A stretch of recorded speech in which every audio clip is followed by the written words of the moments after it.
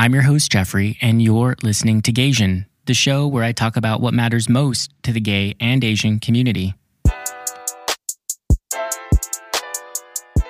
I'm Filipino American, and October is Filipino American History Month. I know I could celebrate by feasting on delicious Filipino food, which I will do, but it's me, and I want to celebrate by raising awareness around the deeper issues in the Filipino community. On today's show, I interview Dr. E.J.R. David, the author of Brown Skin, White Minds. Dr. David integrates research and history to examine the psychological impact of Spanish and American colonialism in the Philippines. His research suggests that Filipinos and Filipino Americans live with colonial mentality, a specific form of internalized oppression where individuals regard anything of their heritage as inferior to their colonizers. His research suggests that since the Philippines was colonized by Spain for over 300 years and then another 48 years by the U.S., Filipinos have internalized the belief that they are inferior. And most interestingly, he argues that this colonial mentality transcends generations. I'm a second-generation Filipino who grew up in Southern California, and I asked Dr. David, how could I have colonial mentality if I'm Filipino American and didn't grow up in the Philippines? He answers that question, and we discuss how we can decolonize ourselves and our communities and begin seeing ourselves and our histories with both clarity and pride. As you listen, if anything resonates with you, share this episode with a friend or family member and send me your thoughts at gaysianpodcast@gmail.com or DM me at gaysianpodcast on Instagram. I'd love to feature some of you and read your responses on next week's episode.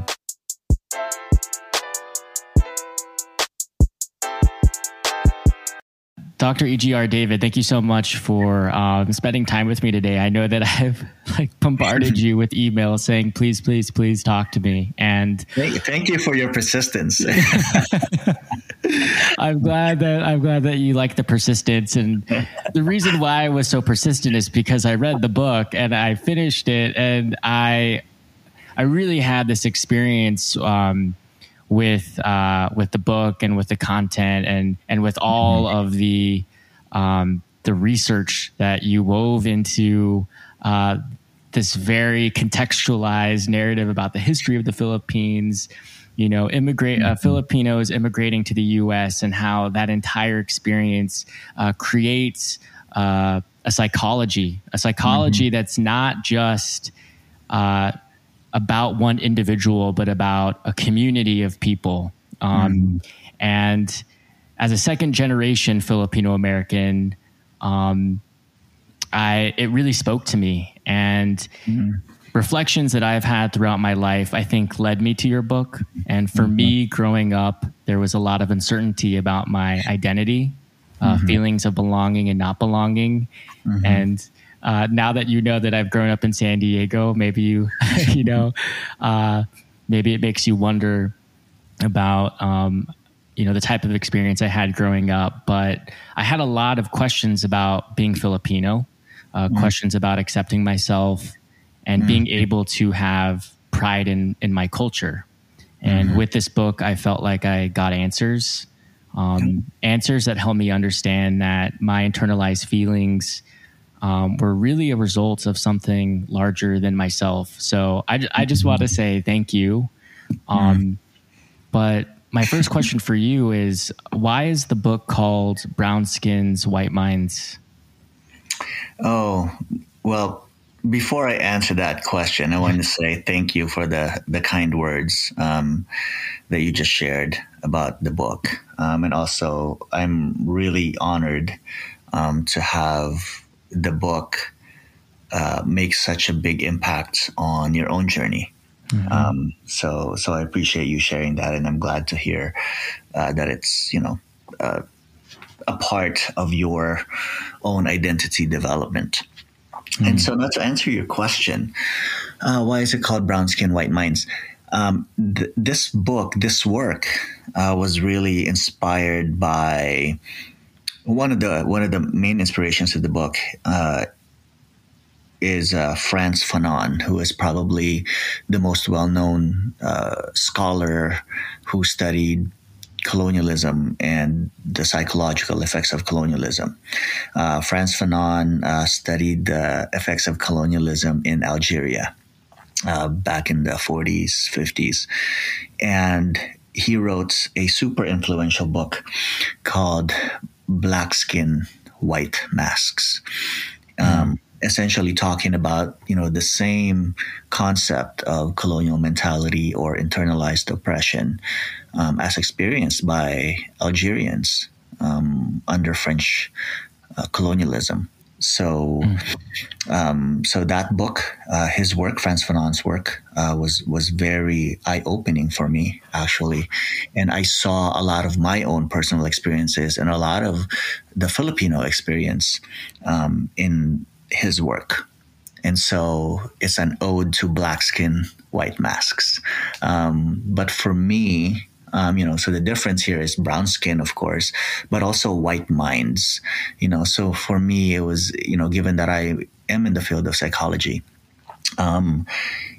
there's a focus in my work in, looking into the psychological experiences of people and, me using psychological methods, psychological theories, and psychological tools to better understand this phenomenon of colonial mentality.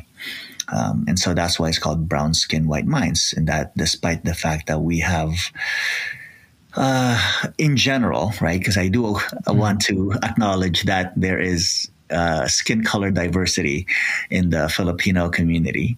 But even though in general we are brown skinned peoples, because of colonialism, because of many generations of colonialism, and because of the legacies of colonialism, our minds have been distorted in very deep and troubling ways. I've never really heard of the term colonialized mindset and interrogated and explored in this way. In the classes that I took growing up and in college, we were always taught about internalized racism.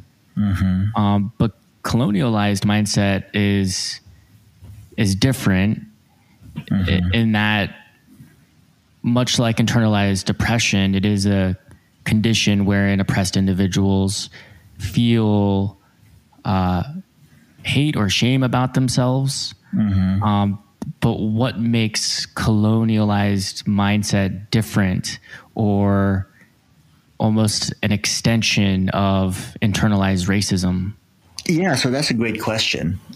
So to me, I conceptualize colonial mentality really as a specific form of internalized oppression. So internalized oppression is the more general term. So oppression can come in many ways. Oppression can come as, oppression because of your race, oppression because of your gender, oppression because of your sexual orientation, oppression because of your class, right? Oppression because of your religion, etc. So oppression can come in different ways. Colonialism, is almost like I said earlier, it's a specific kind of internalized oppression, one that is rooted in colonialism, but it's also a special kind, it's like a special category within internalized racism, because colonialism, the process of colonialism, encompasses a whole bunch of different kinds of oppression itself, right? So it's not just about racial or ethnic oppression that comes along with colonialism. There's also cultural oppression. There's also, oppression because of religion, and oppression, in particular, colonialism as experienced by the people in what is now known as the Philippines, their experiences of colonialism came with, particular views on gender, for instance, because Spanish colonialism brought in their own ideas of, masculinity and femininity, and, really distorted the ways that, the indigenous peoples there viewed sexuality and gender. So colonialism is special in that it also encompasses a bunch of different kinds of oppression: religious, race, ethnic, culture, etc., etc.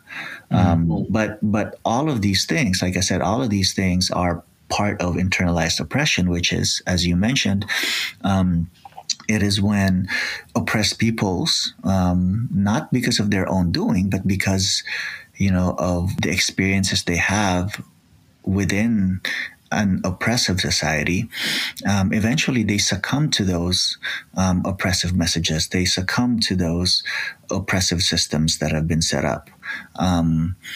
And some may come to believe or accept the supposed inferiority of their identity, and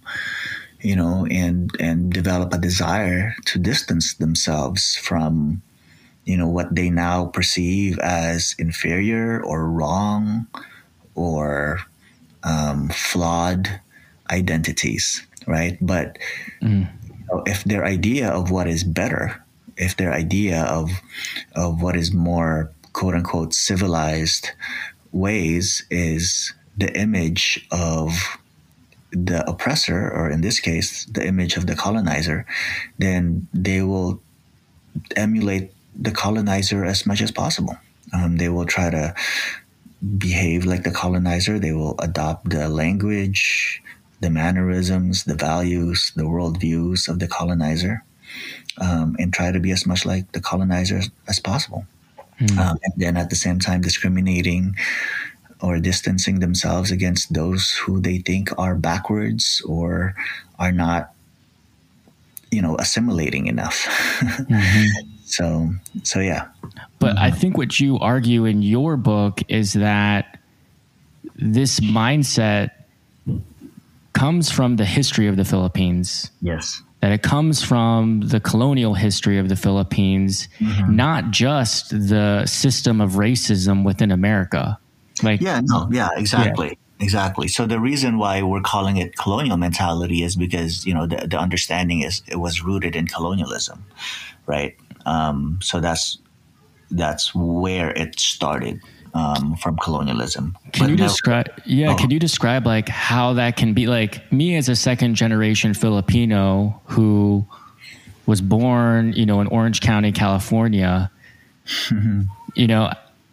how can I wrap my head around the idea that I have internalized oppression, or I feel a certain way about myself or Filipino culture, when I haven't even lived that history that I've lived in growing up in Southern California? How can that be that the history of the Philippines impacts who I am today and what I think and feel about myself? Well, that's a great question. So my research, suggests that for many Filipinos, and Filipino Americans too, a lot of these attitudes and a lot of these beliefs and behaviors that are really manifestations of internalized oppression, they are learned, right? So we're not born with these attitudes. We're not born wanting to be as white as possible. We're not born being ashamed of our Filipino-ness. And so therefore we must have learned it. And my research suggests that people who see their relatives, who see their friends, and who see people in the larger community display these attitudes and behaviors, the more likely that they will have colonial mentality themselves, right? And so they learn it. You witness it, you're exposed to it, you learn it. And so for people who, like you, who, like you said, who's never even been to the Philippines, how can you call it, colonial mentality, right? These are the legacies of colonialism, right? So you don't need to directly experience colonialism for you to develop colonial mentality.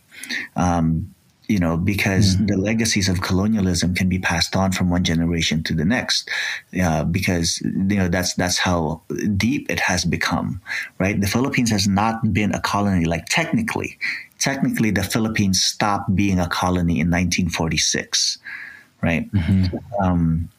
But nevertheless, the legacies of colonialism still persist in the Philippines today, right? You still have, for instance, the propagation of skin whitening products all over the Philippines, and the idea that whiteness is more attractive and more desirable and more advantageous is still ubiquitous in the Philippines, right? And those are rooted in colonialism, right? The fact that English is considered a national language in the Philippines, the fact that English is the language that is used for formal instruction in Philippine schools to this day, those are legacies of colonialism, right? Because that particular practice right there, that policy, right, it propagates the message that English is the language of the educated, and that for you to move up into society, you need to become proficient in English, right? So that's the assumption behind that, But nevertheless, the Philippines is not a colony anymore. Even people in the Philippines to this day, it's kind of like what you were saying, like they've never experienced colonialism directly, but nevertheless, the legacies of colonialism still permeates, the environment that they live in, and so they can still develop colonial mentality, definitely, And so for those of us who are here in the United States, we can learn it, from our parents. If our parents are immigrants, if our parents raise us in such a way that it reinforces, that those attitudes and behaviors. Like if, we grew up in such a way that our parents told us to stay away from the sun so that we don't get too dark, or if as we shop with our parents at Seafood City, we walk by the skin whitening aisles and see all the skin whitening products on there, or as we watch, TFC, and all we see on TV as the beautiful people, as the celebrities are light-skinned people. So these, those messages, as subtle as they may be, nevertheless can reinforce attitudes and behaviors that were rooted in colonialism.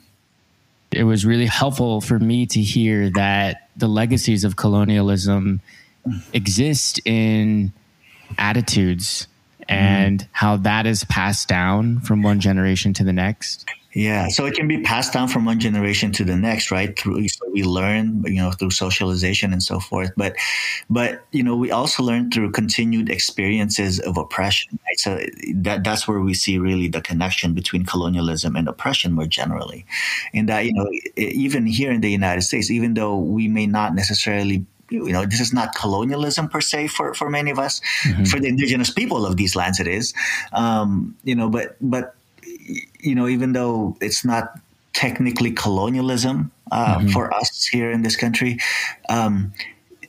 it still operates in very much the same way as colonialism, in that there are still messages that inferiorize our ethnicity and our culture and our body.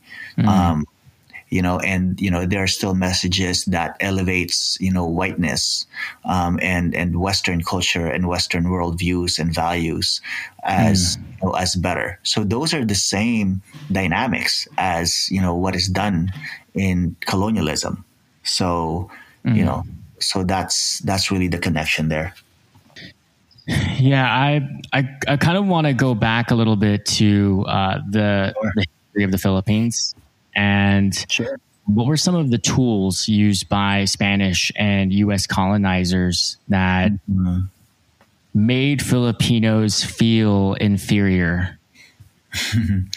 That's a great question. Let me see if I can do this in a few minutes. There are many things, right? Spanish colonialism lasted for about 350 years. And so there are many things that the Spanish did that conveyed the message that the Filipino culture and ethnicity are inferior to whatever the Spanish was bringing. And what is perhaps the most impactful in sending that message is the fact that the Spanish established this racial hierarchy in the colony, where the pure Spanish people, like people who were born in Spain, they were called peninsulares. They were on top of this hierarchy and held the most power, right? So they were like the officials, they were the leaders. And then right below them were followed by quote unquote pure Spanish people also, but they were born in the colonies in the Americas. So born in, Spanish Mexico, for example, but nevertheless, they're still pure Spanish people. They're still white people, right? And they were called Americanos. So you have the Peninsulares, the Americanos right below them, still had a lot of power, right? And then right below that are, again, the pure Spanish people, but they were the ones who were born in the Philippine colony. And really, they were the ones who were called Filipinos. So the term Filipinos were used to refer to white people, to Spanish people, but they were just born in the Philippines. Right? And then right below those, those white folks, those white Spanish folks, are the mixed race people, people who were mixed with, Spanish people, and and then the indigenous people. And then below that are the Chinese people, because there are Chinese people in the Philippines. And then below the Chinese people are the indigenous people of the lands now known as the Philippines. They were called Indios. So that's what they were referred to back then, the Indios. And then at the bottom of this hierarchy are the even darker skinned indigenous peoples of the Philippines, otherwise known as Negritos, right? And so if you look at this racial hierarchy, you will literally see the color gradient, with the whitest of the white who were born in Spain on top, and then the darkest skinned people at the bottom.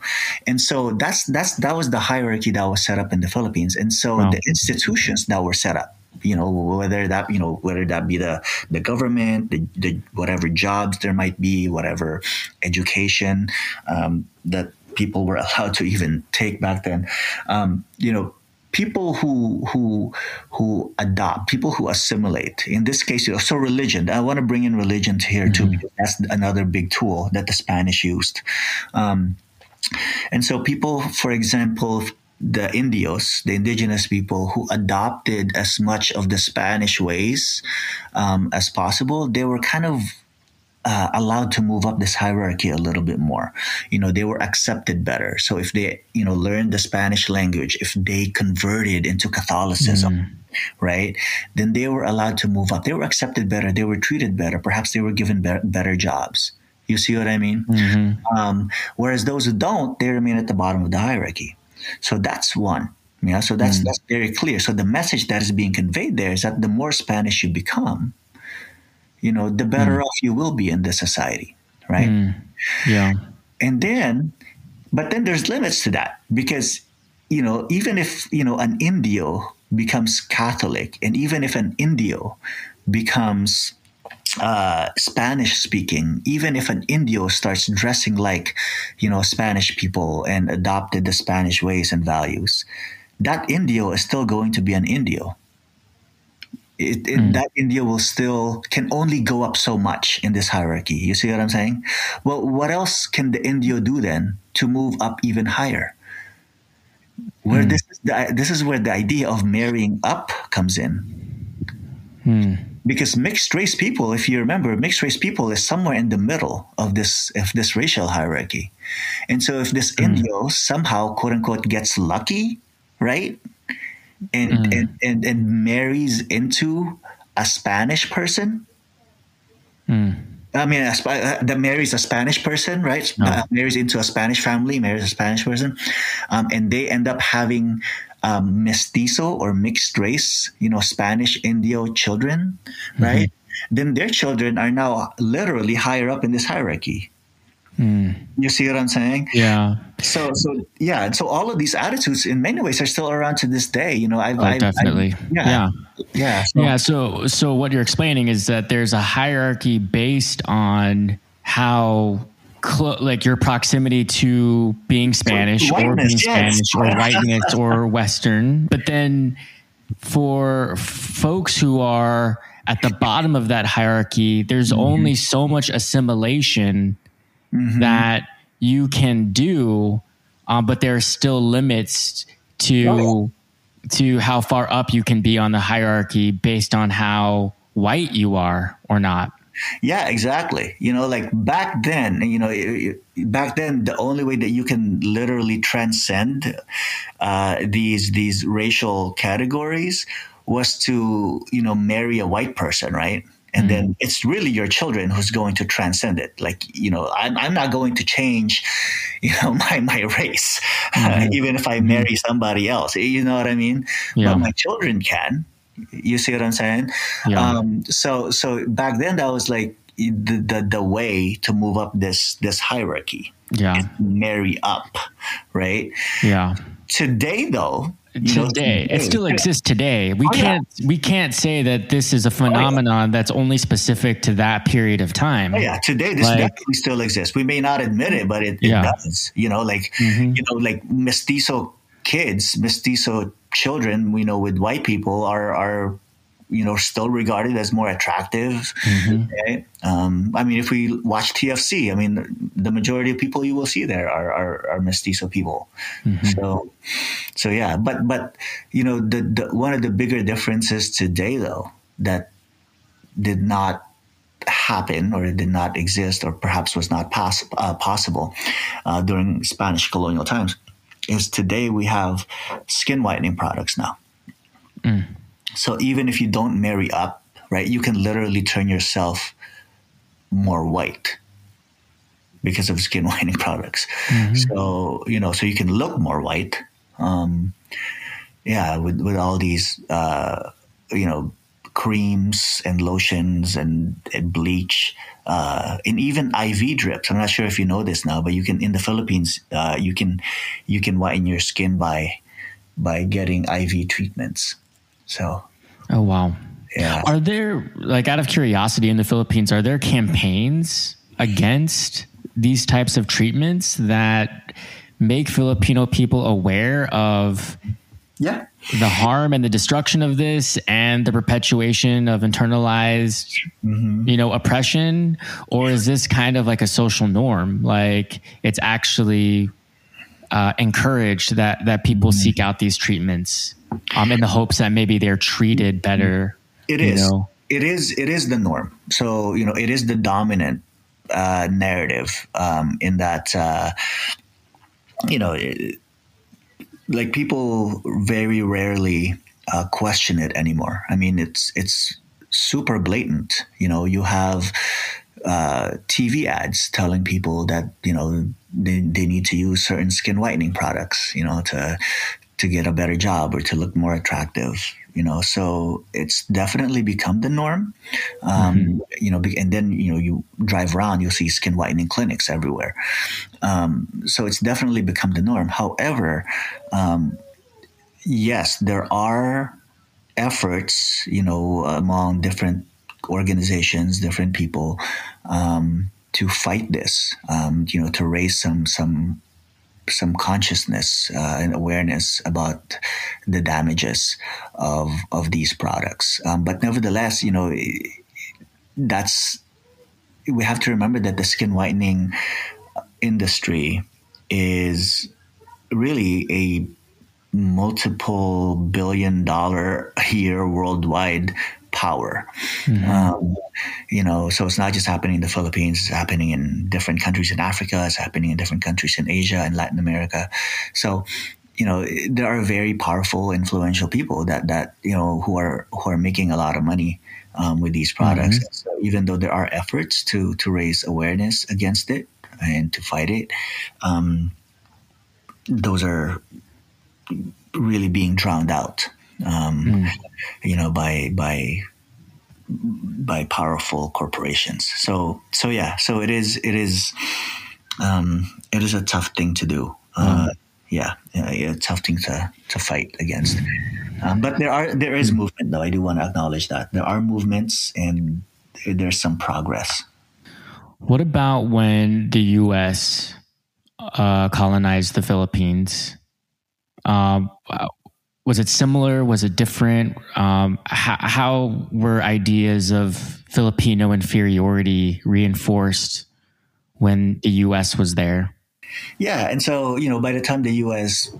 came in around 1898, the notion of white superiority has been deeply ingrained in Filipino society and the Filipino psyche already. Mm-hmm. I mean, Spanish colonialism was almost 350 years, so that's many generations of being hammered with that message, right? And so by the time the U.S. came, that was already there. That was already established. And the U.S. really, didn't have to do much. Mm-hmm. I mean, they brought in, if Spain introduced colorism, the United States brought in their racism. Yeah. And so it just further reinforced it. Yep. And it wasn't very different. The United States came in and they established the public school system, which was very similar to what they did with the indigenous peoples of North America, right? They established public schools here too. And, what they did here was they tried to, the common, I guess, phrase for that was kill the Indian but save the man, right? But the idea there was, they were going to turn Filipino, they were going to westernize Filipinos, and they did. They taught them the English language. They taught them that America was there to bring democracy, and that America was there to teach Filipinos, educate Filipinos, civilize Filipinos, to free Filipinos, even though the Filipinos fought for their own freedom and got their own freedom, then they did not have to be freed anymore. But that was the whole messaging, was that the United States was there, to educate, civilize, Christianize. That was another thing too. That was a President William McKinley phrase, that that the United States had to Christianize the Philippines, even though the Philippines by that time were already mostly Christian, right? So again, the idea was that the United States was going to make the Filipinos better, and so going back to to race, particularly, it was the same way. The institutions that the Americans set up still propagated, white supremacy, and that the closer you are to whiteness, the better off you will be treated in society. So if you learn the English language, if you become educated in the American way, the better job you're going to get, the more accepted you're going to be. So it was not very different at all. And so eventually, the systems that the United States set up, even, the economic systems, the educational system, and so on, even after they left the Philippines, after the Philippines officially stopped being a colony of the United States, what was left behind there, the institutions that were left behind, were still operating to benefit the United States and continually subjugate the Philippines and the Filipinos. So, if you think about it,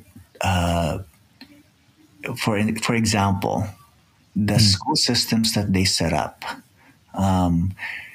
the school systems were set up so that, it trains Filipinos essentially to serve and work in other places beyond the Philippines. And so what happens there is that, people get trained in the Philippines in the English language. They get trained in the Philippines, in the Western ways. And then the Philippines takes pride in creating a workforce that is English speaking and familiar with Western ways so that they can send their workforce out to the rest of the world, right? And then, the Philippine economy literally has become dependent on the money that Filipino workers in other parts of the world send back to the Philippines. Like a big part of the Philippine economy GDP is from that system, from the OFWs, overseas Filipino workers, right? And so, so the Philippines has literally, and many OFWs work in Western countries, the United States, in Europe, right? And so the Philippines has literally become dependent and is still dependent on Western societies, and our educational system in the Philippines, is designed to continually westernize Filipinos, and to train and educate Filipinos in such a way that their training is essentially to go work and serve other countries. So it's still that way, even though it's not a colony anymore. That the systems that were set up still uphold Western dominance and American superiority, and make Filipinos, the way that it's set up, almost forces Filipinos to leave the Philippines. Yeah. That the skills that are baked into the educational system of the Philippines are meant to result in Filipinos leaving the Philippines and being of service to other Western countries. Yep. Yeah, exactly. And it's sad, right? I mean, if you think about it, I do want to point out though that I'm not blaming Filipinos for having to do that. People got to do what they got to do to survive. Yeah. Right? But all I'm saying is that's just their system has been set up that way, and that's and that's the colonial system that that is still set up and still operating. Yeah, and so thinking about my lived experience and my family, I guess this raises a lot of questions, and I think a lot of us are unaware about the system, the colonial system, and how it's been set up, and how it's been set up to continue this legacy. And for me, I think about my family, how a lot of my uncles, my aunts, my grandparents have a lot of pride in leaving the Philippines and coming to the U.S. and frame their story, and rightly so, I think, because this is how they understand their story, frame their story as one of like hope, and we did the right thing, and we wanted a better life for us and for you and for our family, and that's why we're here. But it sounds like there's another side to that, is a side that we're unaware of, that's unspoken. And so for me, I guess I'm trying to reconcile the two. And I like what you're saying about, like, you can't blame Filipinos. Like, they got to do what they got to do to survive. But how can someone like me be aware of this, but also have pride for my family's pride in the journey that they had leaving the Philippines? Yeah, hence the dilemma of many colonized people, right? Colonialism has really messed up. It is a lot of us.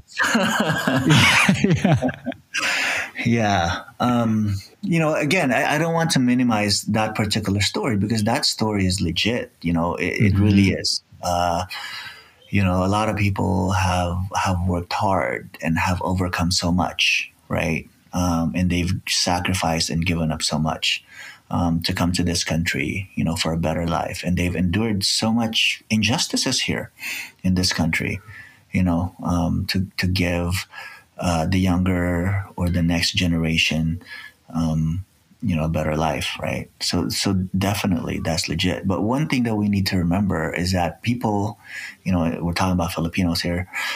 Filipinos were not born with, an I want to move to the United States gene. Like we're not genetically programmed to want to move to the United States. So again, like I said earlier, something happened, right? And for many people, the reason why life in the Philippines is so difficult, right? And the reason why life in the Philippines feels so hopeless that they, want to leave it, right? And look for opportunities somewhere else.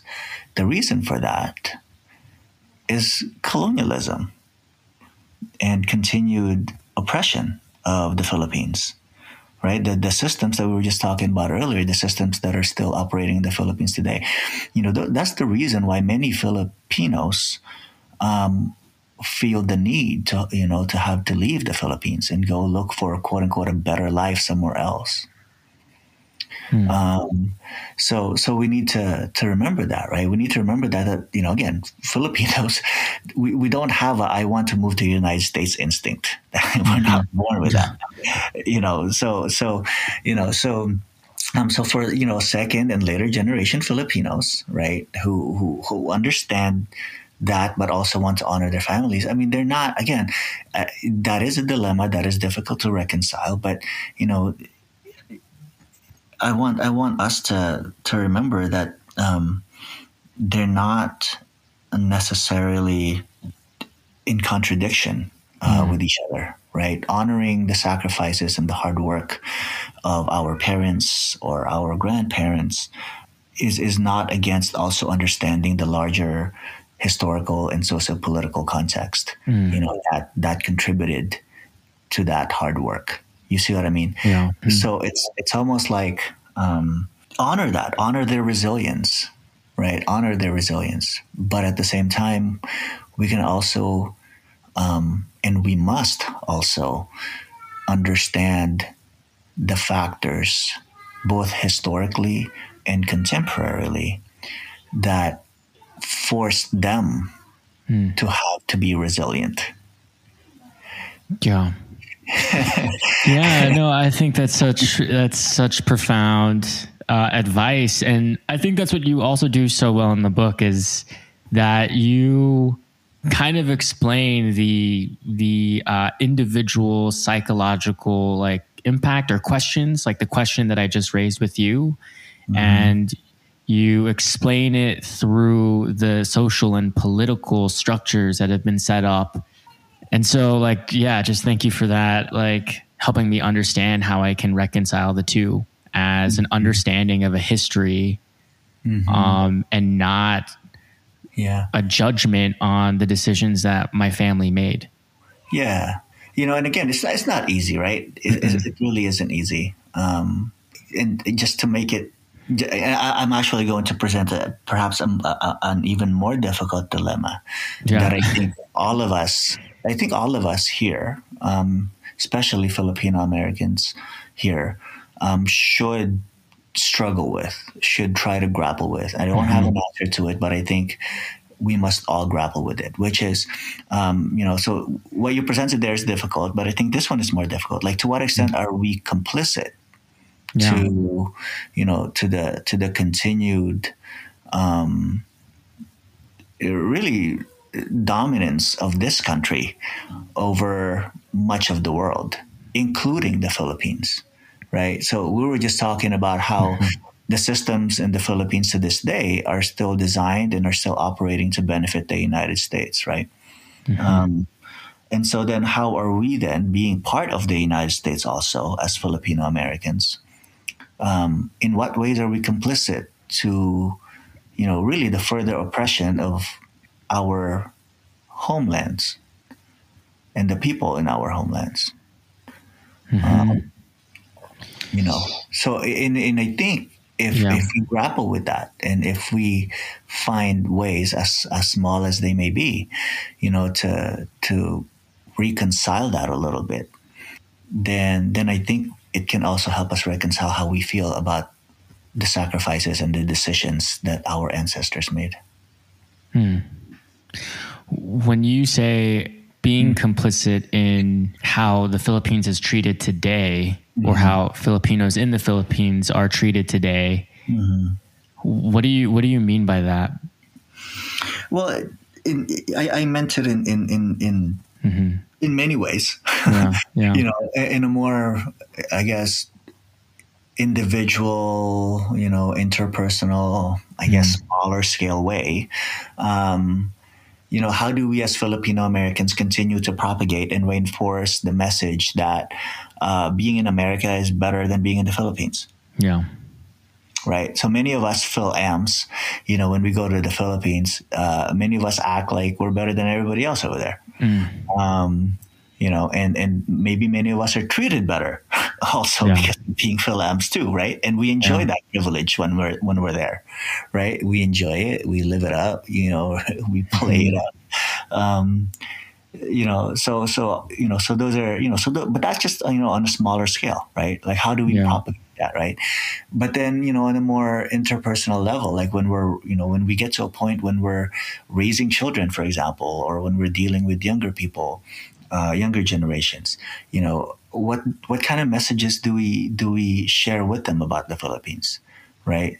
Do we, you know, whether, you know, intentionally or not, do we convey to them the message that the Philippines is a third world country, that the Philippines has no hope because there's so much corruption? You see what I mean? And that it'll never get better, right?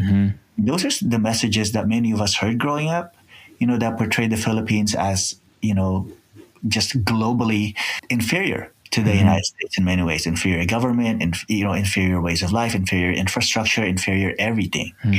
So how are we supposed to take pride in something that we grew up hearing negative things about? Yeah. You know, Yeah, I hear what you're saying, and I can speak from personal experience in that those are, you know, those are messages that I've been told.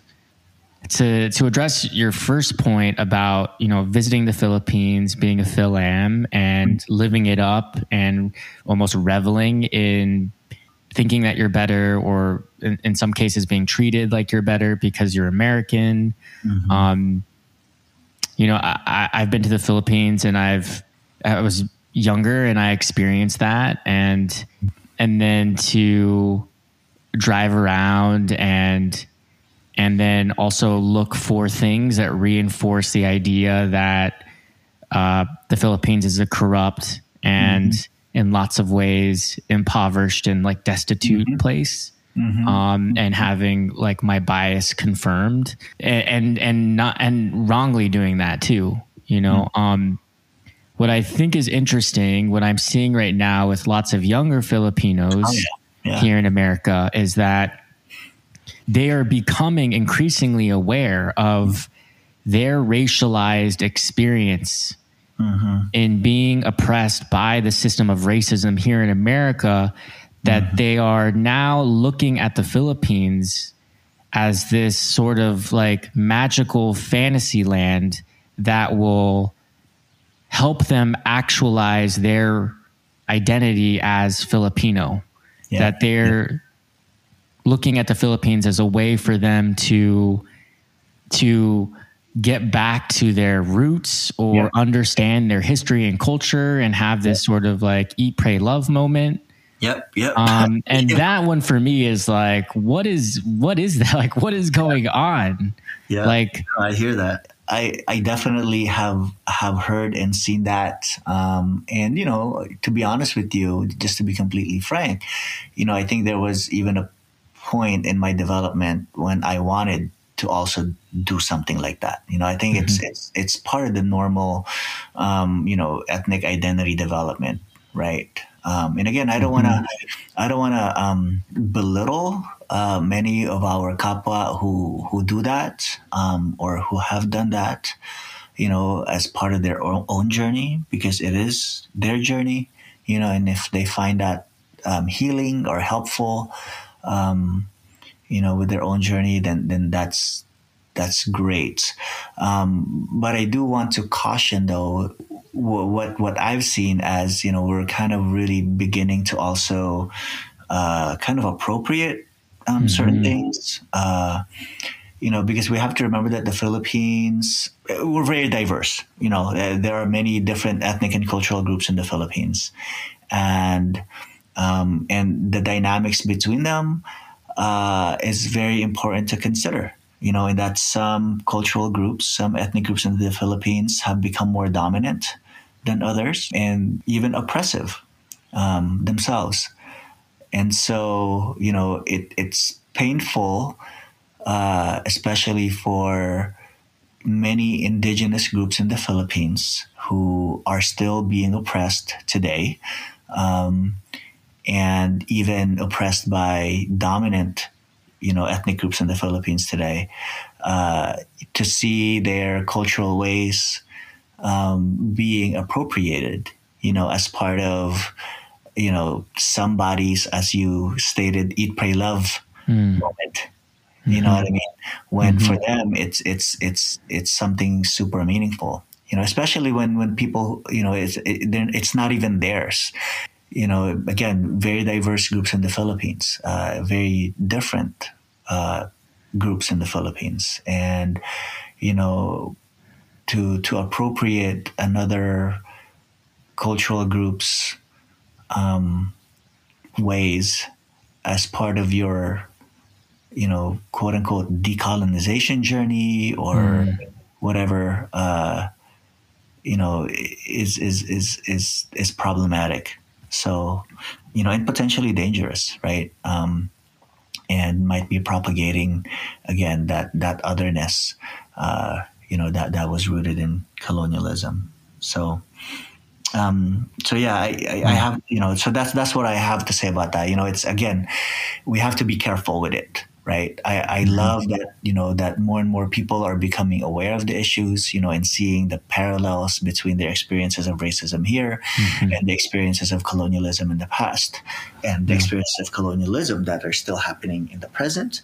But in our efforts to heal ourselves from that, in our efforts to do better, in our efforts to, to break away, from the chains of colonialism,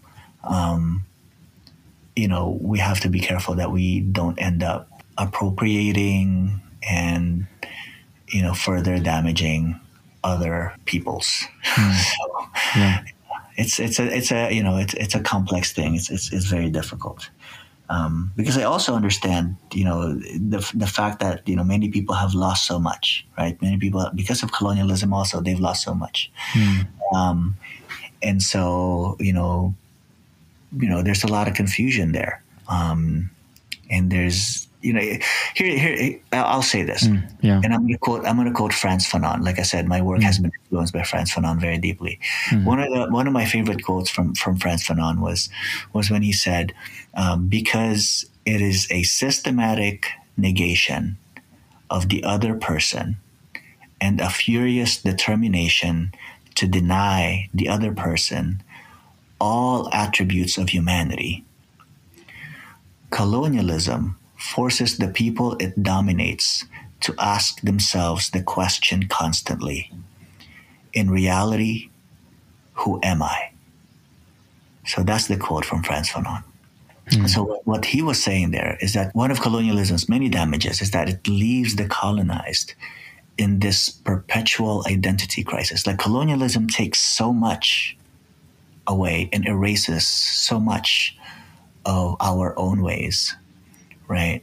That it leaves the colonized in this perpetual identity crisis. Like, it leaves us with essentially nothing, right? Which is a highly distressing psychological condition, right? And so then in our search for something, right? In our desperate search to regain the things that colonialism has taken away from us, we then are in danger of reclaiming something that was not ours to begin with. Does that make sense? Yeah. So I don't. So again, at the same time, I don't blame people because so much has been taken away from them. Yeah, that makes a lot of sense. And I think it's even just good reflection for me in that, in being a young person going through my own racial identity development, I can be complicit in further perpetuating the colonial mindset or appropriating something that's not mine, or looking for something that actually just supports the system. Yeah. Yeah. Yeah. You know, and so I'm just left, I guess. But I hear what you're saying, and then I'm just left continuing to wander. Yeah, in search of what do I do? In search of something that you know that is authentically yours, right? Exactly. But you have no idea what is. I don't know what that yours. is. Yeah, exactly. And that's what I said. You know, earlier we said, you know, and we kind of giggled about it a little bit when we said colonialism messed us up so much, but it really has. It really has. Yeah. You know, and this is really where, you know, where right now we're realizing, you know, that we've lost so much. We really have lost so much. And we don't even know what it is we've lost.